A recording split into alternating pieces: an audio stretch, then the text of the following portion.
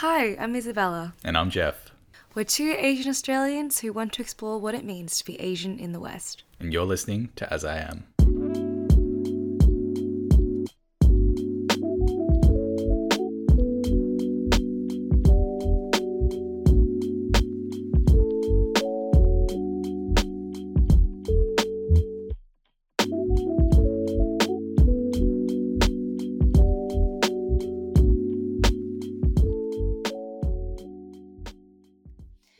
Hi, it is a beautiful day and we are currently sitting here with Kishwa Chowdhury.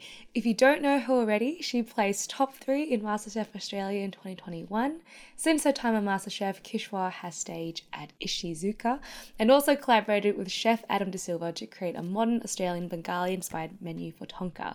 Beyond food though, Kishwa is also heavily involved in community engagement through her involvement with the UN World Food Programme, the Asylum Seeker Resource Centre and Feast for Freedom.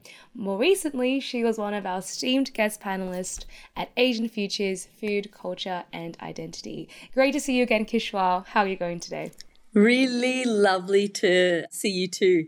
Thanks for having me. We had such a great event and we had such a long chat. So excited to be seeing you both again and here on As I Am.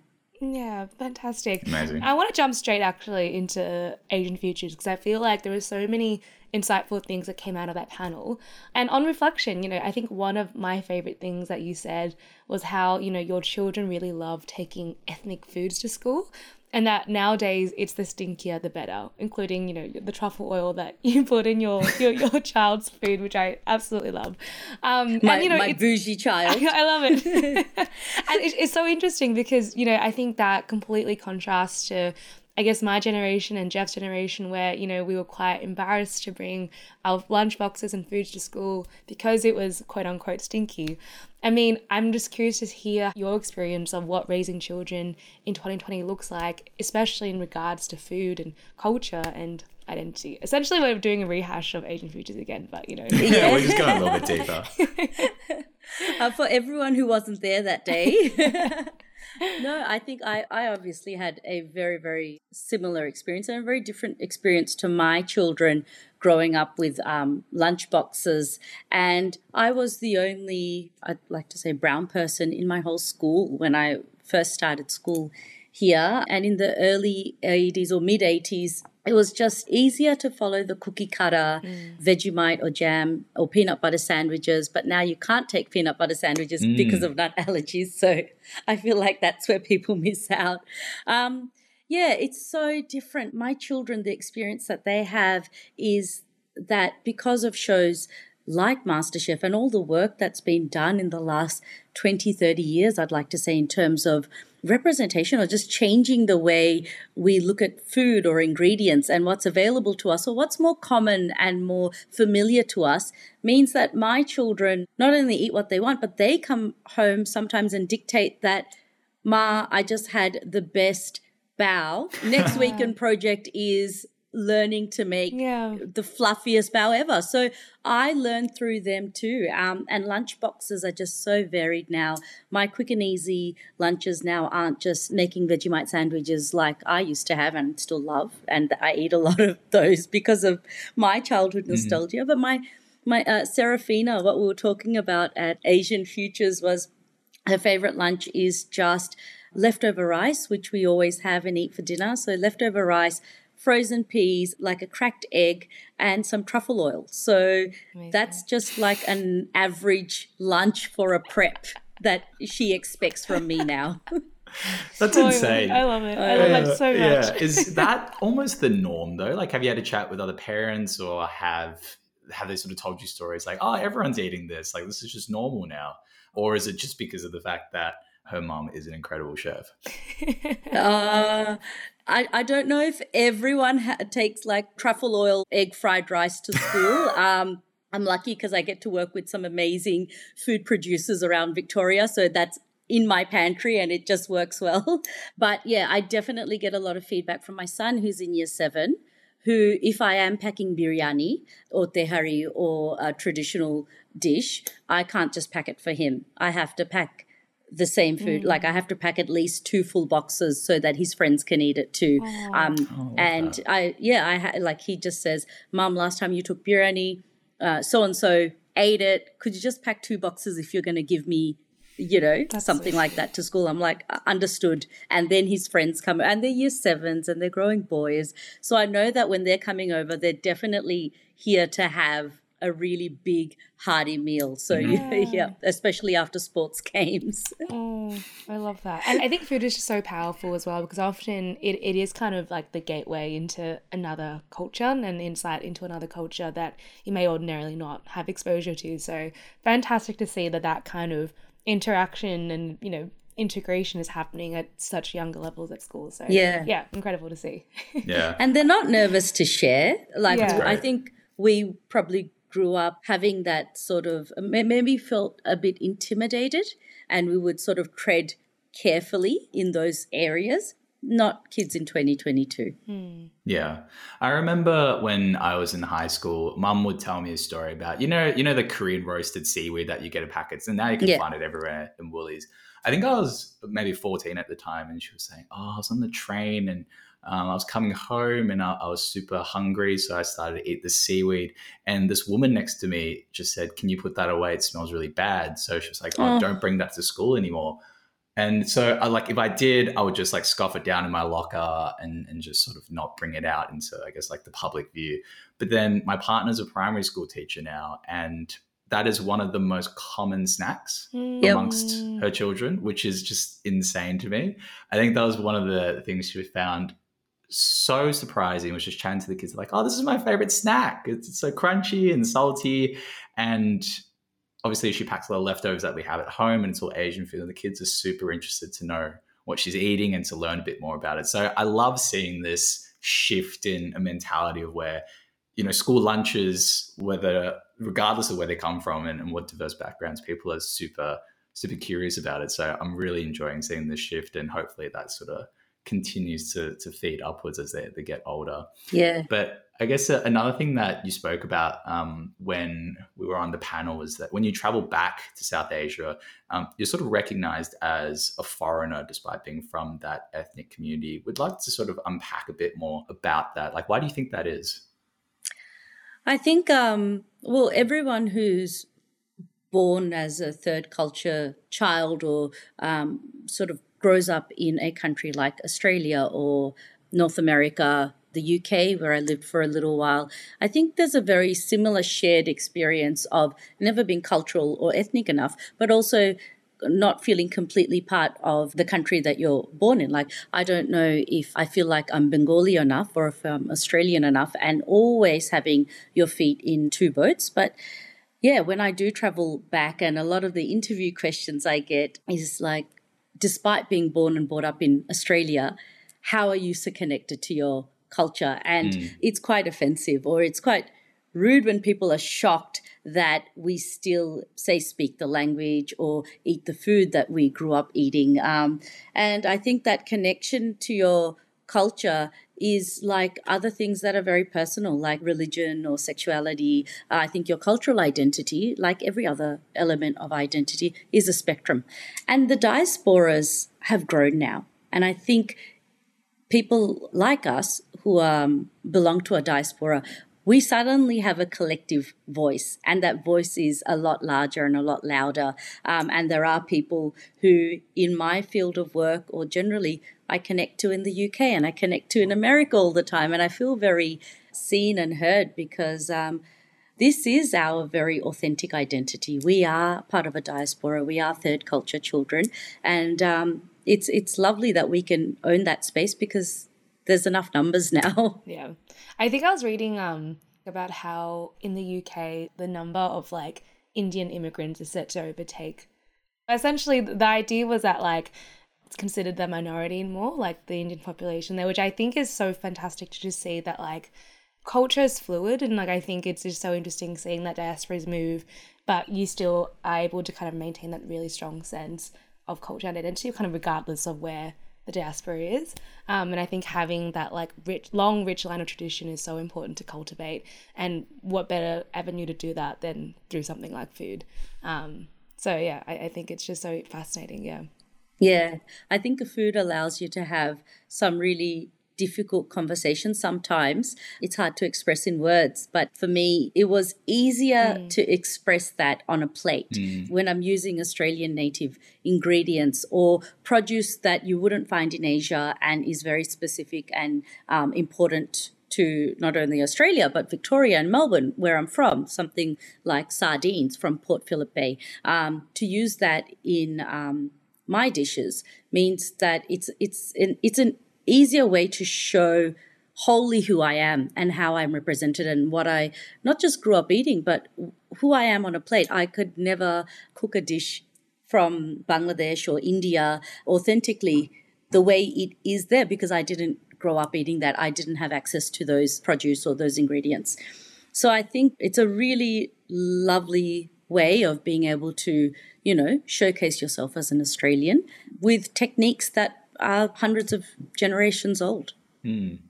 Yeah. What's sort of been a recent dish that you've made that can sort of speak to this philosophy of like putting yourself on a plate?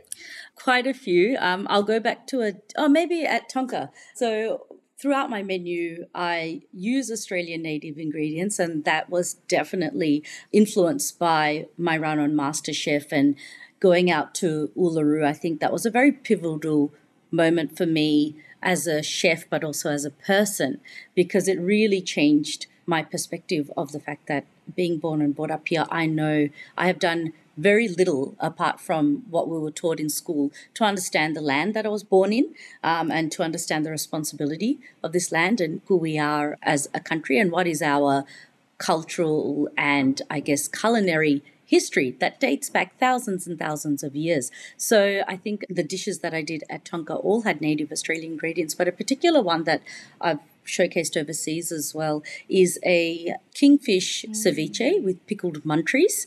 And I use fresh starfruit, but the green water, which has starfruit in it. And starfruit is although it's very tropical and you can find it in the north of Australia, is very, very like Central Asian sort of ingredient that you find very commonly in Bangladesh. And then having those pickled munchies, which is an Australian native fruit that I had not eaten until first time I ate munchies or worked with it or cooked with it was in at the Field of Lights in front of Uluru.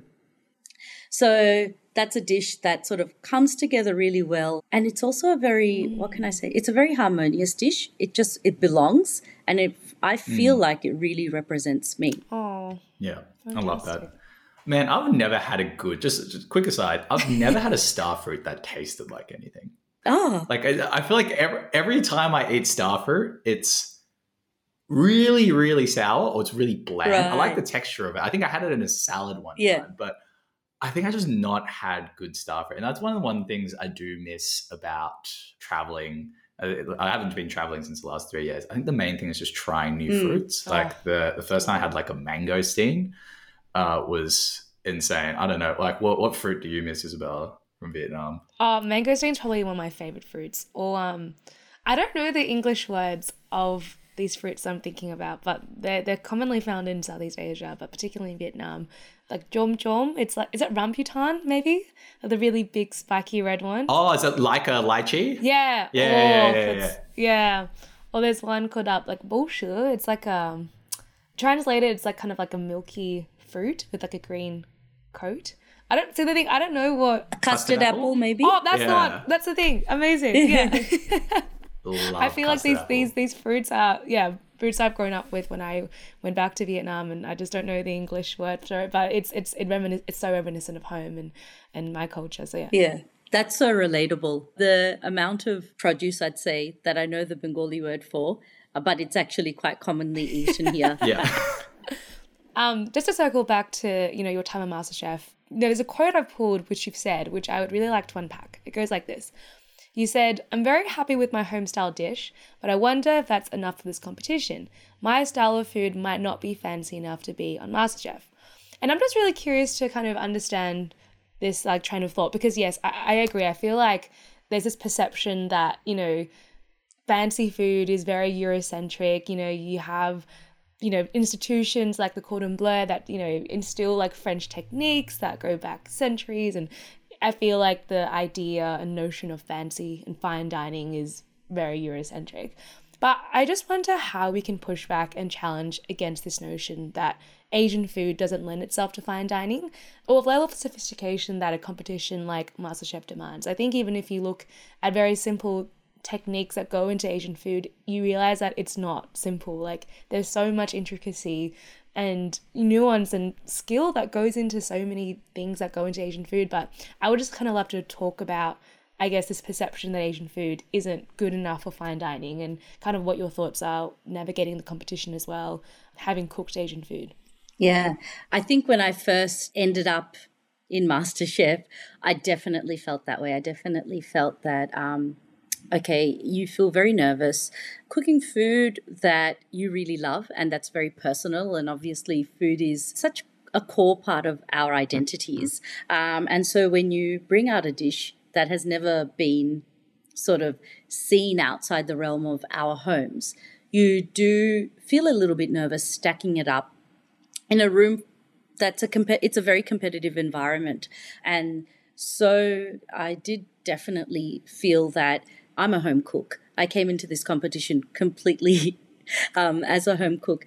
And I was wondering if, I really did question if it was good enough. I think the process of MasterChef, having that range or that process of MasterChef, what it taught me was exactly what you were saying. The techniques that go into the food that we cook at home has been learned and passed down to us for generations. These aren't dishes that didn't happen by accident. Some of these recipes are hundreds, if not thousands of years old, and they're perfected and they work. And that's why, they're shared by millions, if not in some cases, billions of people across the world.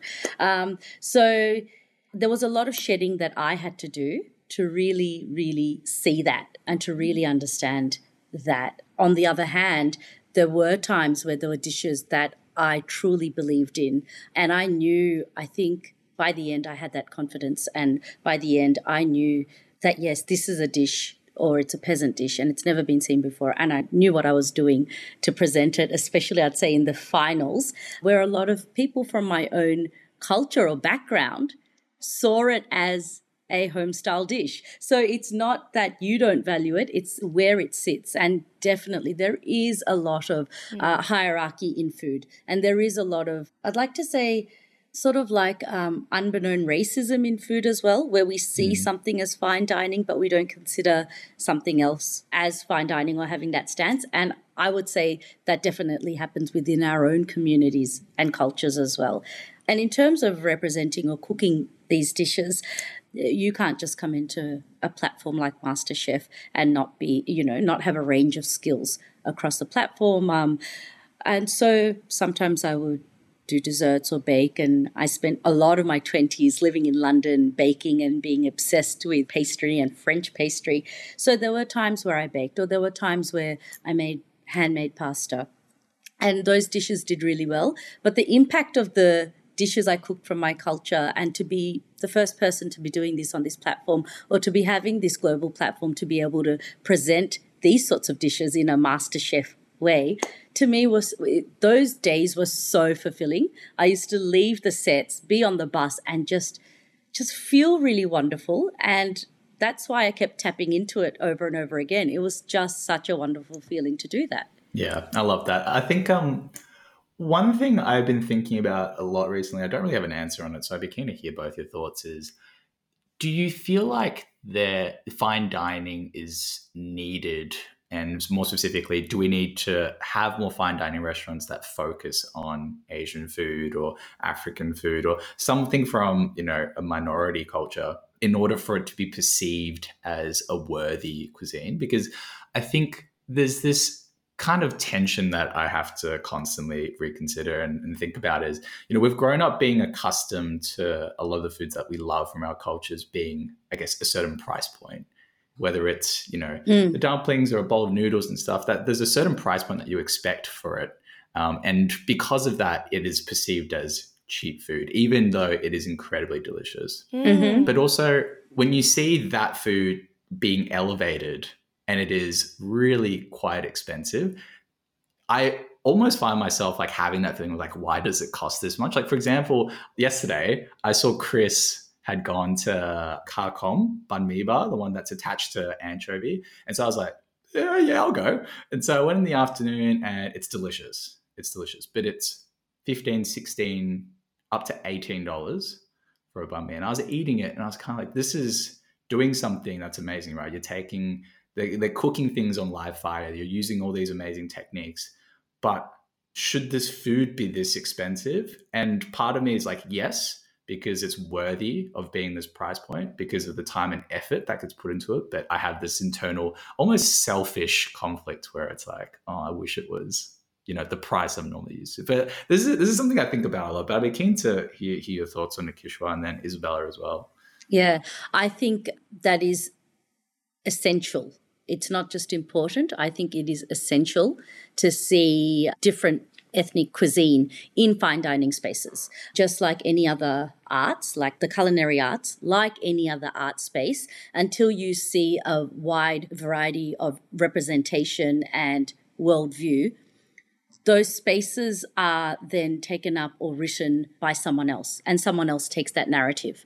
And in terms of talking about overpriced food, whether that's Asian or African, people have been taking up that space a lot. It's not like you can walk into fine dining spaces and say, no, it's just French food or it's just European or Eurocentric cuisine. Asian food has been, think about a lot of the restaurants here in Melbourne at Crown Casino, and I'm not going to name any names, but there have been other people sort of taking ethnic food and Asian food to a fine dining level and demanding those prices, and we are happy to pay those prices. It's very, very important for Asian chefs and ethnic chefs, and this is, it's done so well, I'd say, in America, in these bigger markets where you see African food at a fine dining level, South American food, Jose Andres, what he does, like just it's incredible Mexican food. And you go, okay, that's a taco, but that's a taco. Why are we happy to pay this much for a bowl of pasta, but we're happy to pay for it at this price in a fine dining space? It's a bowl of pasta at the end of the day, or it's a steak at the end of the day. We can say that about anyone's food until Asian and ethnic chefs come into those spaces and fill up those spaces and sort of make you rethink what it is about our own food that we wouldn't pay those prices for. You're never going to have that representation. You're never going to have that voice. And yes, every single sort of cuisine has the food truck Sloppy Joe version of it, and it doesn't mean that there isn't a fine dining version of it. The chefs that I follow, and I'm just in awe of Gagan Anand in Singapore, Atul Kochhar, they're numerous Michelin stars. And if it wasn't for people like them breaking through that noise and saying, okay, I can do this, and this is what I guess South Asian fine dining, interesting with molecular gastronomy, sort of mind-blowing concepts of food sitting in the heart of Singapore, and just being I'm talking about Gagan Anand, he's just such a amazing, quirky artist, and he just does with food something that we only see Heston Blumenthal doing otherwise. If we don't take up those spaces, we will then always expect to eat a $7 banh mi. I think it's just crucial and important for me, but the next generation of chefs or any sorts of artists to hone our craft and see ourselves in those spaces. Yeah. Yeah. And I think also resisting the idea that cheap food is only Asian food. Like, I think that there's I think we've been socialized to think that, because I think, part of it is kind of economic necessity, right? You think about the banh mi shops back in the early 2000s and 90s, and of course it was super cheap back then because like there were no other means to kind of have it be any higher, I think often it's out of survival that that these products and foods are so cheap. But obviously there comes a point where, inflation for one thing, but secondly, I think you've got to really recognize that it's, like you said, it's been cultivated, these recipes being passed down for generations and generations, and having those kinds of techniques being imbued in these foods, like the price should reflect these techniques and what it deserves essentially. But yeah, it's interesting to hear your perspective on that though. Yeah, I think the greatest thing about Asian food is that the access to it has always been so open, like the gates or the access to good food, good street food, and how dedicated people are to their craft. You have the one vendor making banh mi, and then you have the one person making jalebi all their life, their entire life, and then it's generational and their children pass that down. But similar story in Mexico and then Africa as well, where you just have such easy access to good food, so we expect it to be affordable. But in a similar way, I think, especially with diasporas, that I see so many second-generation businesses where I grew up eating or shopping from, and I see the second generation take over those businesses and just transform it. Do you know of Oasis or A1 Bakery? Yes, yes. So good. Yeah, so A1 is like North Road, Oasis down the road, and I'm from Oakley. So we grew up and it was just sort of like a warehouse, and now it's like just an amazing fancy cafe with the best sort of food and produce, and it's just so great to see what the second generation has turned that business into. But even my favorite vendors at Springvale, you know that you've sort of bought food or produce from them or eaten at those restaurants as a child, and then the second generation have invested back and seen the potential and marketed it in a way that's more accessible to the general public. And sure, they should demand those prices for it. It's fantastic food. Absolutely. For sure. I think the last thing we sort of want to talk about in terms of MasterChef was, and we touched on this a little bit earlier before, was a lot of, I guess, your experience there and your time there revolved around your obviously deserved praise in showcasing Bengali food to the Australian mainstream. But obviously you have many other skills. You're talking about the pasta, the pastry, that is not just Bengali food. So do you think there is this pressure to represent your cultural heritage in your food, and how do you balance this with the need to not be pigeonholed? And to add on to that as well, is being pigeonholed a bad thing? Like, is that just not specialization? I feel like pigeonhole tends to have this almost negative connotation to it, but can we actually see it as a strength? Yeah, I think like everyone else in our real lives, we're all very multifaceted. But then what the public sees is a very pigeonholed or a very streamlined version of who you are and what you do.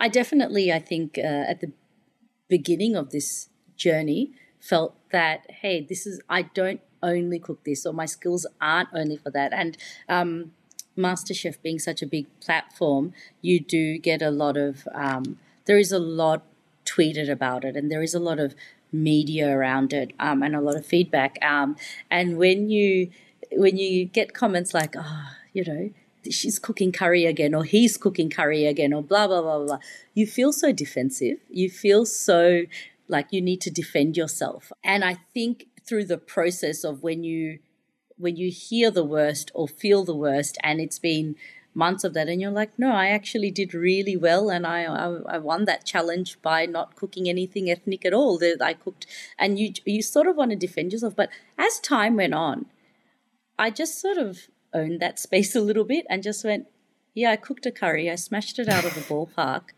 and I freaking won that day. Like sometimes you're just like, for ages, you're like, no, I'm not just this person, or I'm not.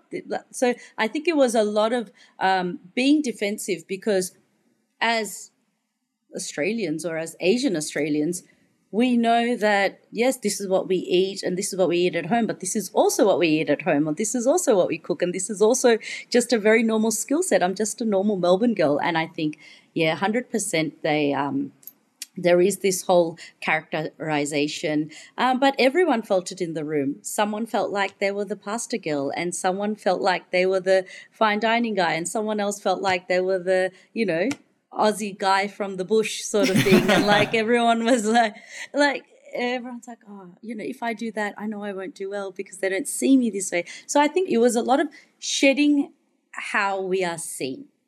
And look, I do sometimes often get comments when people meet me and they're like, oh, we love your food, but I would never be able to cook a curry. I hate spicy food. And I was just like, well, you're missing out, first of all. But if you look at all of my recipes published online, I wouldn't say any of them are very, very spicy or so yes, 100% there is pigeonholing. And I think apart from what it means to you personally, it does sometimes you do worry in a career perspective if it means you're missing out on work.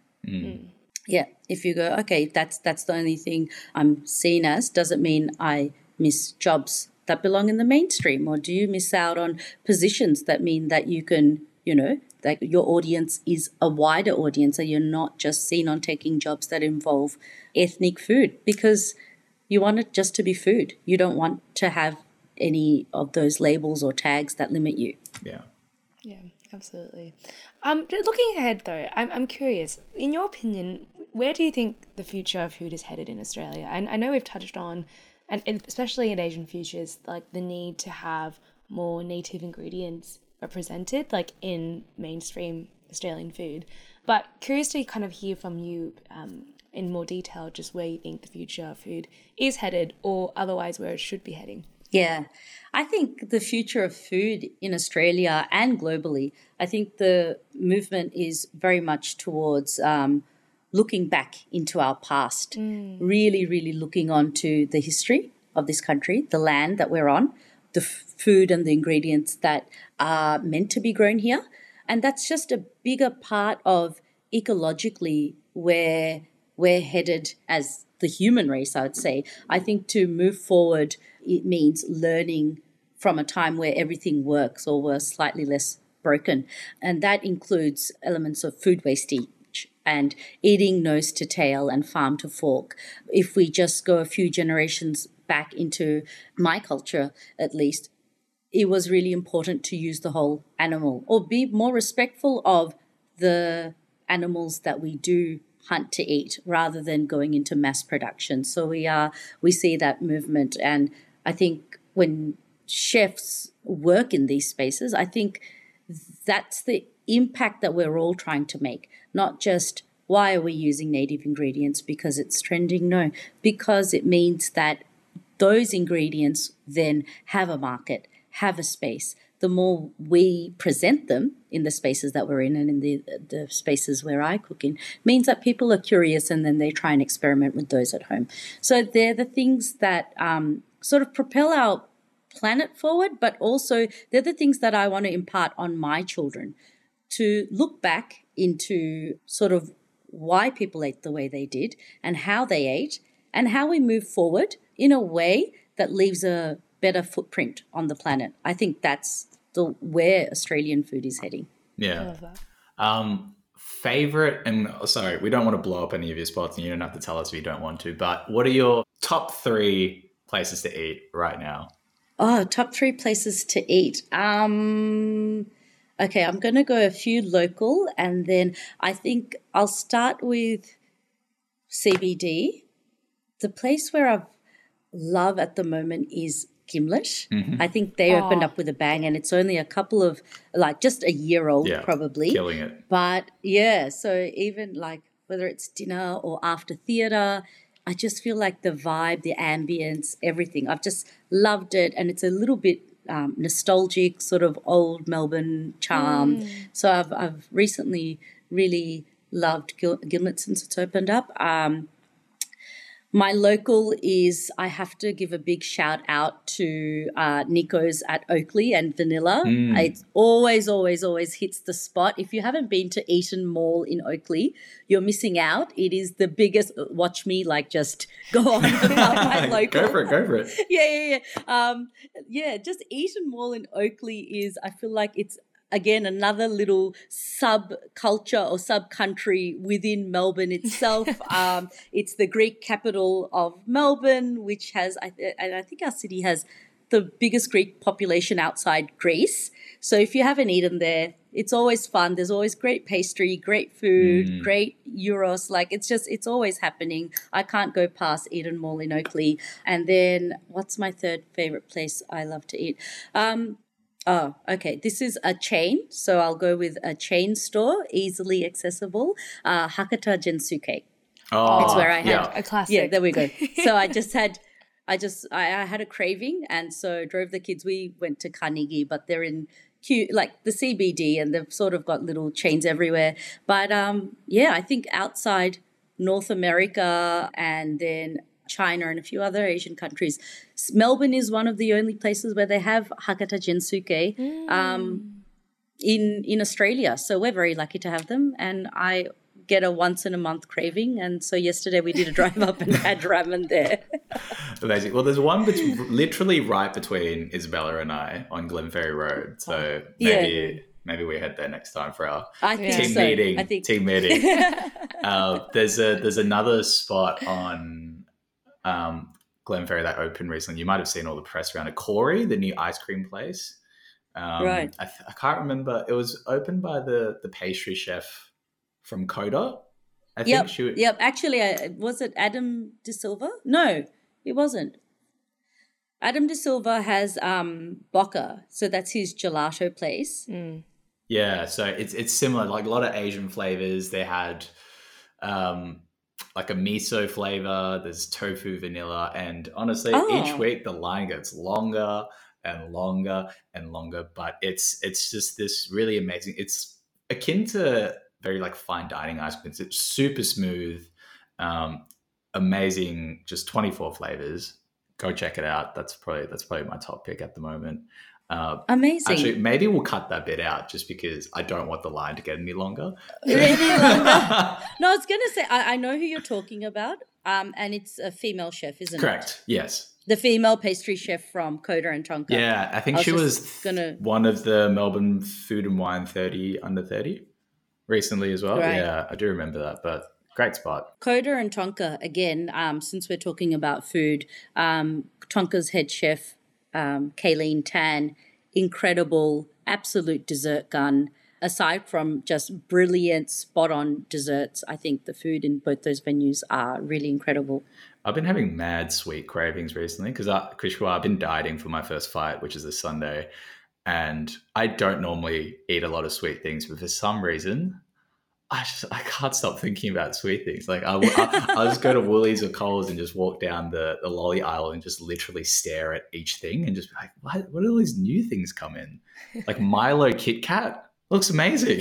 Has anyone been to that massive Kit Kat store in the middle of it was in the middle of Melbourne Central? Oh, where you kind of design your own? Yeah. I do remember that. Yeah. Is that still open? I'm not sure. I think it might have been a pop-up, but there were hundreds of flavors of Kit Kat. And I think Kit Kat is sort of given as a gift in Japan. It is. Like it's a gift box item, there are some right? amazing flavors. Apple Kit Kat.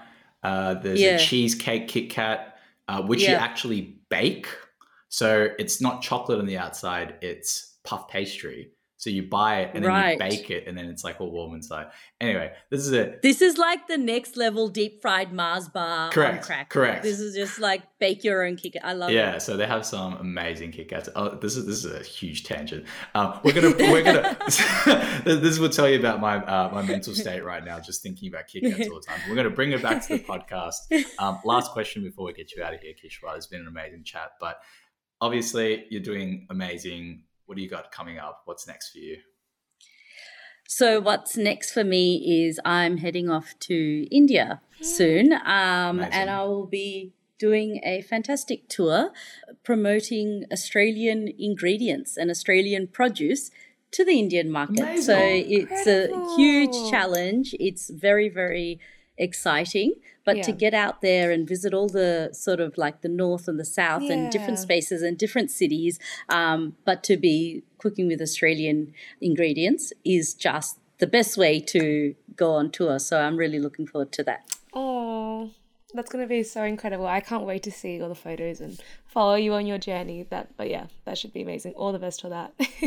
Amazing. Thank you. Before we wrap up, was there anything you'd like to plug or share with our audience? So after India, I come back from India, and then we go straight into the season of the T20 World Cup, which is Australia's largest global sporting event. And I'm a champion for the T20 cricket this year. Oh, amazing. So it's just so fun and amazing. And I think cricket is one of those things that's your, like it's your quintessential Aussie summer vibes. Yeah. But it also brings so many different Asian communities together.